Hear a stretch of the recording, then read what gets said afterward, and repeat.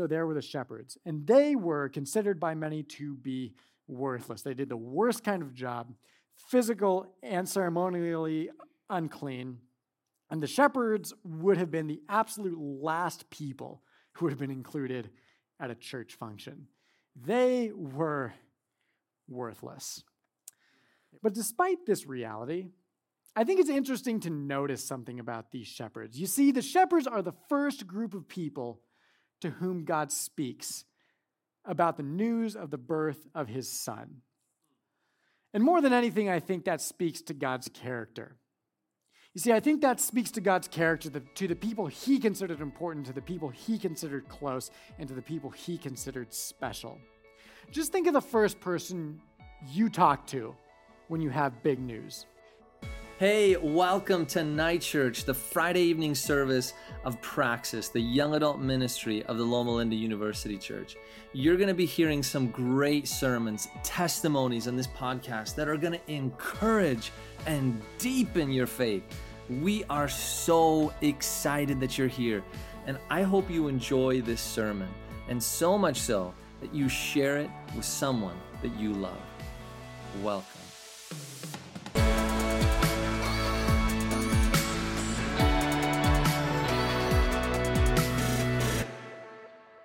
Good evening, everyone. My name is Kelly Lynn, and I am a part of this Praxis family here as one of the leaders, and I am going to share my testimony today. Sharing testimonies are some of the most beautiful parts of, I believe, of being a Christian, because you truly get to experience and to hear how God has changed in each individual's lives, how the Holy Spirit has truly moved. And sometimes we don't really get the opportunity to share that when we are around friends or if we're just at Praxis. And so I'm asking for you to just listen, and hopefully it's okay for me to just share some of my vulnerabilities with you tonight. 2020 was a really hard year for all of us. I think we can all agree on that. And especially in my walk and in my own journey, because I had gotten rejected from medical school. And it was something that I had been working on for so incredibly long. And I had trusted that God had called me into medicine. So when I got the email that said that, sorry, we cannot accept you, I was very, very broken. And I recognized that I had to give myself some time to mourn. So as I was mourning, 2020, as we know, we are all in a pandemic, and we still are. And during that time, I allowed myself to feel the pains of sorrow, of grieving. At the same time, Black Lives Matter demonstrations were happening across the United States. Our brothers and sisters were hurting from the social justice movement. And that hurt me as well. And there were a lot of times in 2020 where I just felt like I couldn't get out of bed. And I was just really feeling the sorrows of the world. Fast forward to a few months later, I realized that some of the times when things in life don't necessarily work out the way that we think it will, it's led me to open up room for God to grow in my walk and in my journey. And I realized that a lot of times in society, we almost build our careers, our jobs, our successes, and create that as our identity. We wrap that around ourselves as if that was what God created us to be. When in fact, God created us to be more than that. God has created us a new identity in Him. So I realized that feeling out of my career helped me to recognize that it wasn't a dead end, but it was a redirection. And while I was mourning with my fellow brothers and sisters, I was healing my own heart at the same time. I listened to this amazing sermon by Christine Caine. I'm not sure if you guys have heard of her. But she talked about how Paul was on his way to Rome, and he crashed upon an island called Malta. Malta was nowhere on the map back in the day. In fact, no one had known where they were. So when they had crashed on this island, they didn't know where on the map they were. And it spoke so closely to my life. Where in my life where I was in my life at that time was not anywhere in the map of where my career or my journey I had thought I would be in. And what was beautiful is if you continue to read in Acts, instead of Paul saying, why am I here? How did I end up in this place? Paul continues to serve the people of Malta. And so when I read that, and when I heard that, I recognized I have so much potential to continue to serve in my own community. So I learned how to sew. I created a small Etsy shop. And I started sewing masks so that I could donate them to the homeless and also to sell them to my friends and family and make some money off of my friends and family. But really, it was so freeing to see that I had so much potential elsewhere, that my identity did not that my identity did not survive just because of what I was doing in my worldly career. Fast forward to January of this year, and I started helping out with life groups. Anyone here in a life group? I think I see, yes, a few of my life group people are here. And I started helping out with directing life groups.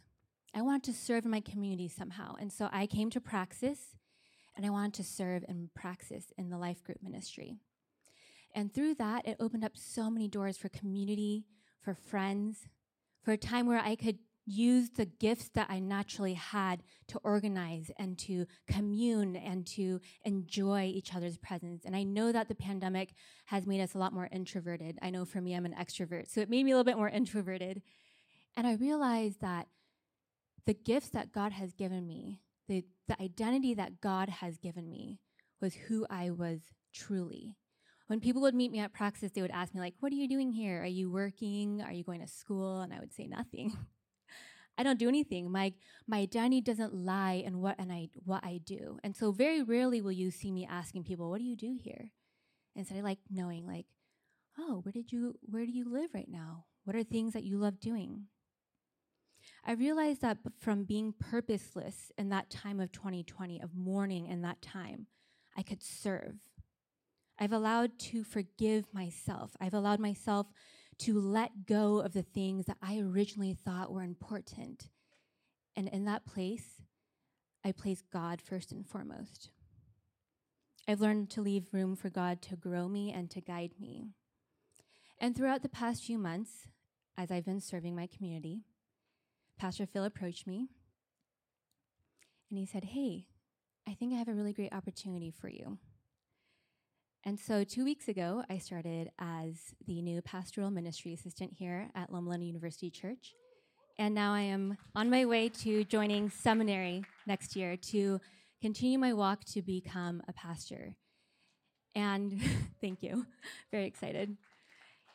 And that is just to say that is, again, is not my identity. My identity does not lie in the fact that I want to go into pastoral ministries, but in fact that God continues to grow me and to guide me.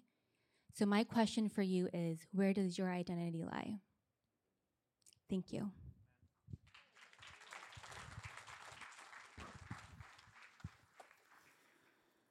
I don't know about you, but every once in a while, I have looked around and I have felt very, very small and very unimportant. I think as we make our way through our lives, that's something that many of us are familiar with in one way or another. Of course, you got your family and your friends, the people who know you and recognize you. But on occasion, there's a moment that just reminds me of my own minuscule mortality, if you will. A number of years ago, I started college at Walla Walla University, and I remember going up there with big expectations, a lot of excitement. I was moving out of the house, going to college. It was going to be a good time. Well, as is true with many things probably, nothing is ever quite the way you expected, at least not at first. So for high school, I went here to Loma Linda Academy, which is a fairly large academy by Adventist standards, at least.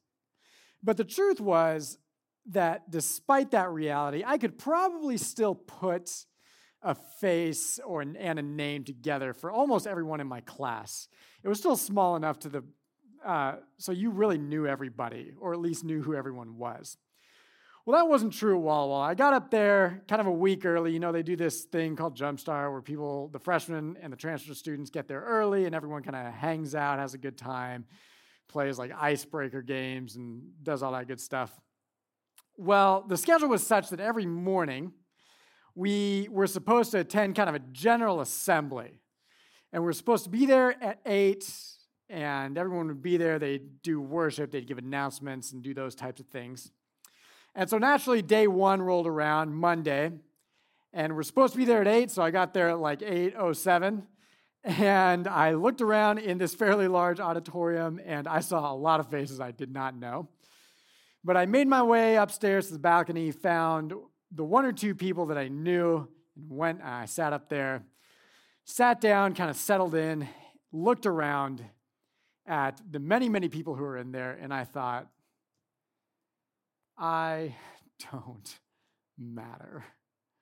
There are so many people here. I am just another face in the crowd. And as I thought about that, I thought, yeah, you know, a lot of these people probably feel the same way. I don't know if you know what that's like, but it happens to me on occasion. It probably happens to many of you. Well, time went on, and I got to know many people, and it was really a good time. I enjoyed my time up there. But as I think about Walla Walla, I can actually recall another moment, another particular time where I felt very small and very unimportant. I'd made a good friend who was a little older than me and my group of friends who'd kind of befriended us and been really nice to us. And he reached out to me and a few of my other friends one day and said, hey, listen, there's this luncheon thing going on at the Marcus Whitman, which is like the nicest hotel in Walla Walla, and it's pretty nice. And he was like, you guys should come out. You're going to have to dress up. Come out, there's some tables we've got, and it'll be a good time. He said, you see, the luncheon is being put on for Cathy McMorris Rodgers. And for those of you who do not recognize that name, she is the U.S. representative for Washington's 5th congressional district. And she is, I don't know if she currently is, but at one point she was probably the most powerful Republican woman in the House. And I had no idea who she was, of course, but I was like, hey, free food, you know, can't hurt. So I went to my dorm room, put on like a suit and a tie, and, you know, we like drove over there and got to this luncheon. And they have outside of the conference room like tables where you get like a name tag. So I went out there, put a name tag on, walked into this room, and I was immediately like, what am I doing here? Why am I at this luncheon for a U.S. representative? And everyone else who's here is like really matters. These are people with like a lot of money, or they're very important in this like state congressional district. And for, you know, Cathy McMorris Rodgers, she's talking to these people trying to get them to donate money to her campaign and so on and so forth. And then there's me and like 3 other like random college guys. And I just was like, wow, I don't matter right now. Why am I here? So I don't know about you, but every once in a while, I feel that. You know what that's like? You ever feel small, unimportant, perhaps like you don't matter? You don't quite fit. You're at a place where you just feel insignificant. And the truth is, many of us have felt that way at some point of our lives or another. And now, we're here in the holiday season. Thanksgiving has just passed. Christmas is quickly approaching. And you're here in the midst of all the celebration and the family and the friends, the food and the gifts and everything we do for the Thanksgiving and Christmas and holiday season. And sometimes I think it can be a little easy to feel a bit unimportant. But the truth is, if that is you today, you, my friends, are not alone. In fact, if you look around, if you look to your left or to your right or behind you or in front of you, the likelihood is that you will encounter someone else who feels very similarly to you. We've come here today, and maybe you feel that way. But the thing is, we're going to read about some people maybe who felt the same, or very similarly. So I'd invite you to open with me. We're going to open to the second chapter of the Gospel of Luke. And we're going to come across some people in that period of time, perhaps, who felt that way. Some people who might have felt small or insignificant or unimportant or like they did not matter. Of course, if you're familiar, this is the Advent story. So we're going to read beginning in Luke chapter 2 with verse 1. Luke writes, "In those days, Caesar Augustus issued a decree that a census should be taken of the entire Roman world. This was the first census that took place while Quirinius was governor of Syria. And everyone went to their own town to register. So Joseph also went up from the town of Nazareth in Galilee to Judea, to Bethlehem, the town of David. Because he belonged to the house and line of David, he went there to register with Mary, who was pledged to be married to him and was expecting a child. While they were there, the time came for the baby to be born, and she gave birth to her firstborn, a son. She wrapped him in cloths and placed him in a manger because there was no guest room available for them." So here we are. Mary and Joseph have traveled many, many miles to get to Bethlehem. And I know if you've watched any Christmas movies or read any Christmas books or seen really any media associated with the Judeo-Christian story of Christmas, you think of like Joseph walking along holding a donkey while Mary, his very pregnant wife, is sitting on it, and they're making their way to Bethlehem. But that's actually probably not how it was. They probably both walked. They would have been exceptionally poor. They would not have had money for animals. In fact, they get to Bethlehem. There is nowhere for them to stay. So they go knocking on doors and trying to find somewhere to go, and they can't find anything. But finally, they're given a place. And when we think about it again, we kind of see the media or the photos or the renditions that we have today, and we think of Mary and Joseph in a stable or in a cave somewhere, right? And then you've got like camels on one side and a donkey on the other side and chickens and whatever else you have there. But again, that's probably not quite how it was. In fact, during that period of time, if they were actually staying with the animals, what would have happened is they would have knocked on a door and some kind person, stranger or friend or whomever, the text doesn't specify, would have said, "Okay, I've got some room, but you're going to have to stay with the animals." But the truth is the animals probably would have just been downstairs in the house. And the rest of the family, the friends, the guests would have been upstairs. Because not a lot of people have like a ton of money to store their animals and so forth in a cave. So think of like a family or a bunch of people upstairs. Mary, Joseph, and soon-to-be Jesus are downstairs just with the animals in the house. So it would have been very cramped, probably pretty uncomfortable.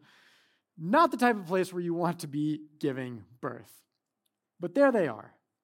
They're there, and of course Jesus comes, and Mary is resting, and the baby has been born, but unbeknownst to them, to her, to Joseph, or to anybody, God has been busy during this period of time. You see, somewhere on a hill, on a pasture not too far, there are shepherds. They're out there caring for their flocks. It's their livelihood. It's what they do to make money. And they're sitting there waiting on a night like any other, but suddenly it becomes a night that will go down in history that millions, billions of people will read about. And we don't actually know their names, but in this story, it is these minor characters who are going to play a major role.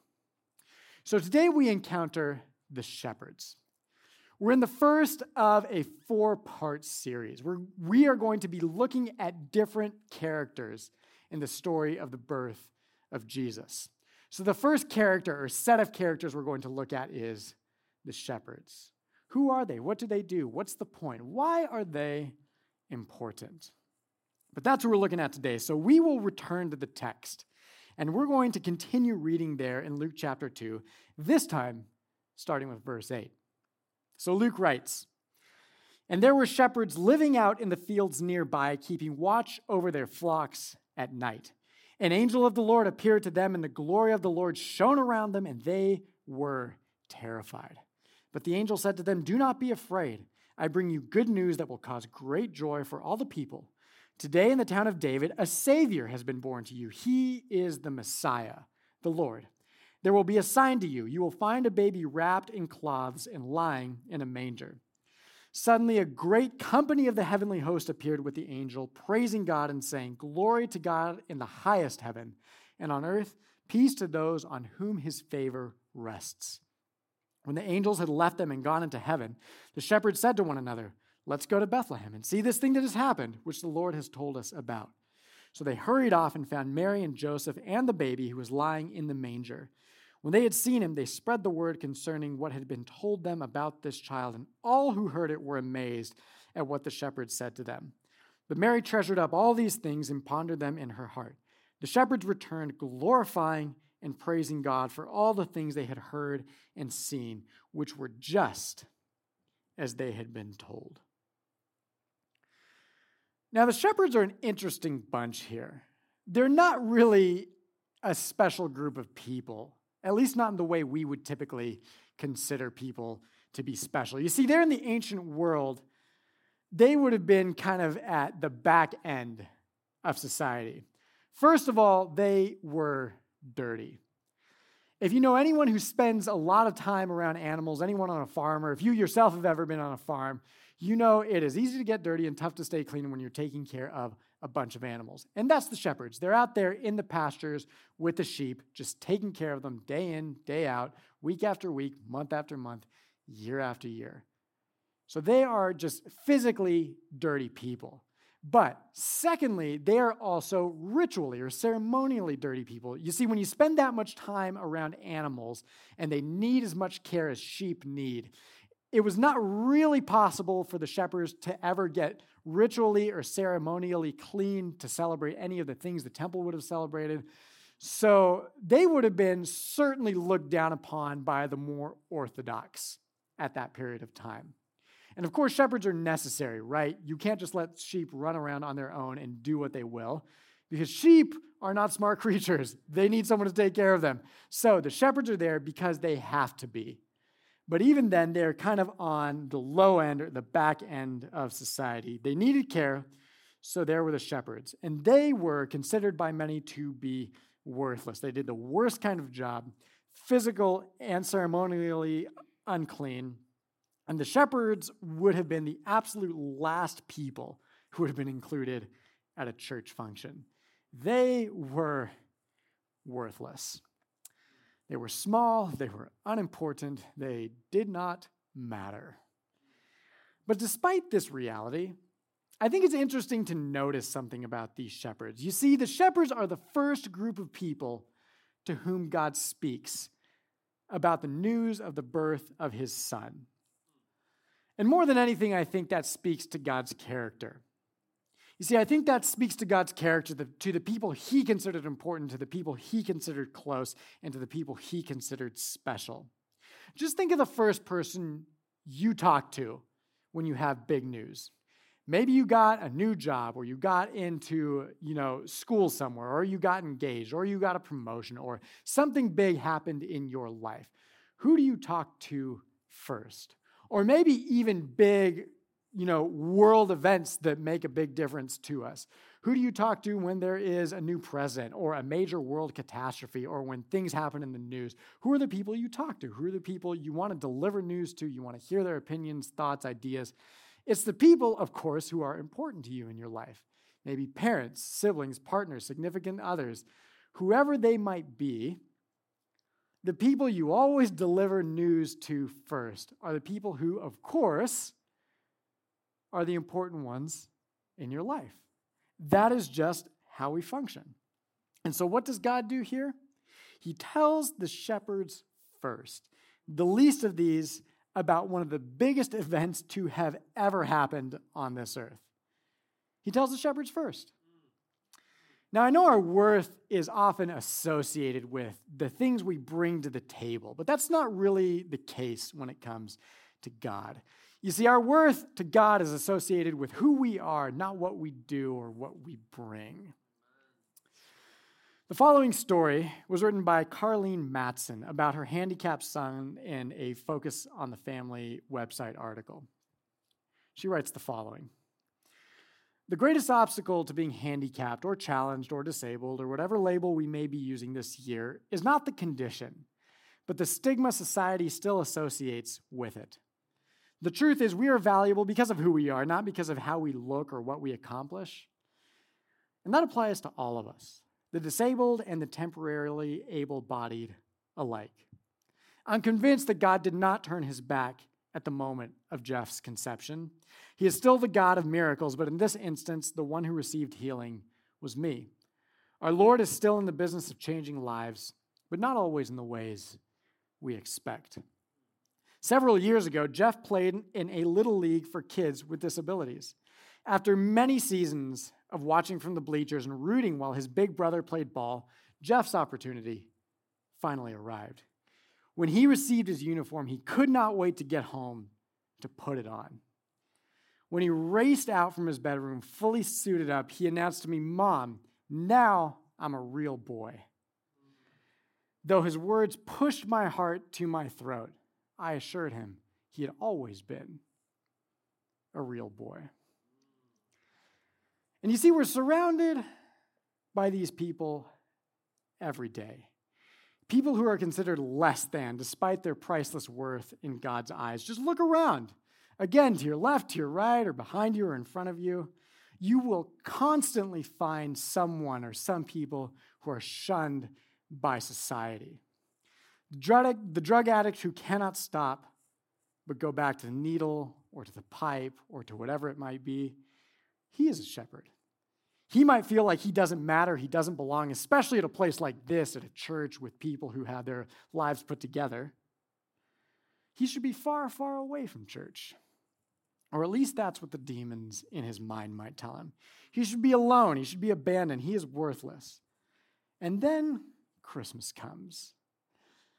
The holiday season comes, the time where everyone is together, and doubtless he feels oh so alone. But the heavens open and the heavenly host sings and says, "Listen, you, my friend, are priceless." Or maybe there's the person who just got let go out of a job. She is a shepherd. The boss just dropped by yesterday and said, "Your desk needs to be cleaned out by 5 o'clock today." She feels defeated. She can't hold a job. How is she going to feed the kids? How is she going to pay rent? How is she going to pay for gas to drive to other interviews? Everything is just so expensive when you don't have a job. She knows she won't be able to hang on for long, and then Christmas. The kids are going to expect gifts. We might need to travel. She has no idea how she's going to make it through this season. But as it rolls through, the heavens open and the host sings and says, "You are priceless." Or perhaps the situation is altogether different. And someone who has just walked out after being on the wrong side of the gates of a prison for the last 30 years. For better or for worse, prison will change somebody. But what does that matter? That person thinks. Everyone out here will assume the worst anyway. I am worthless to society that has moved on since long before I got out of there. Everything is modernized. It'll be hard for me to find a job. I won't be able to buy a house. I won't be able to save. It'll be a tough, tough journey. And then there's Christmas. That season that is so wonderful for those who have family and friends and so, so difficult for those who don't. But the season is here and the heavens open and the host sings, "You are priceless." You see, these are the types of people to whom God spoke with first when his son was born in Bethlehem. The ones sitting out there in the fields at night, just taking care of the sheep. None of the rest of the world would think twice about them. But to them, God says, "You, my friends, have great value." See, one of the more formative figures in the study of sociology in America was a man by the name of Charles Horton Cooley. And Cooley developed what has been referred to as the looking glass self-concept. Simply stated, it is this: The way we think of ourselves is a reflection of what we think the most important people in our lives think of us. So perhaps you struggle with low self-image or feelings of inadequacy, or you feel small and unimportant and useless. But the truth is, that is not the way God looks at you or at me. He sees something entirely different. He sees you for who you actually are, not the way other people perceive you. He sees you as a priceless individual with tremendous value, and he sees you as the person who is fit to share the news of the coming of his Son. In Under His Wing, Bernie May tells a story of an airline captain. And this airline captain who flies overseas routes also ran a small gas station near his home. And between trips to Europe and the Middle East and wherever else, he gets a kick out of changing plugs and points and talking to folks while he's pumping their gas. So one Saturday morning, this pilot, dressed in his greasy overalls, walked down to the local hardware store to pick up a wrench. "What's new?" the store owner asked as he rang up the purchase. "Ooh, I'm thinking about taking a run to Cairo this month," the captain said. "I enjoy flying to London and Frankfurt, but I think the change of pace will do me good." He paid for the wrench, and he left. Another customer who was behind him was curious and asked, "Who's the world traveler?" Rolling his eyes, the store owner nodded towards the departing pump jockey, some nut who runs the gas station down the street. He thinks he's an airline pilot. And both men got a good laugh out of that one. But the truth is, God sees every part of you. He sees the parts of you that might seem small and insignificant, and he sees the parts of you that make great accomplishments and do big things. So maybe today you came in here and you felt less than. You felt small and unimportant, and you walked into church, and we were getting close to Christmas, a time of great celebration and joy and happiness. But that's just not the way you feel. You came in here feeling worthless. But the Lord above looks down upon you, and he sees someone to whom he wants to deliver the news. You, my friend, are a priceless part of his kingdom. You matter, even though you may feel insignificant, unimportant, out of place, less than, or just small. But today, as we near that Christmas season, as the celebrations begin, we, my friends and family, are the people to whom God delivered the news of his greatest triumph, because a son is born and a Savior is given. Jesus is here. Hey, thank you so much for joining us for the Night Church podcast. We really are excited for where we're going, and you can help us in that mission. There's a few things that you can do. Number one is just stay connected.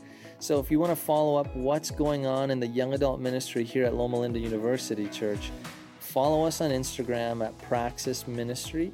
And then the other way to really build from this is to financially contribute. Your donations make such a big impact. And so if you go to lluc.org/give, you can connect with Praxis Ministry there. On a one-time gift or a reoccurring commitment, it makes such a difference. Well, we love you, care for you, and may God bless you richly as you take theory and make it into practice.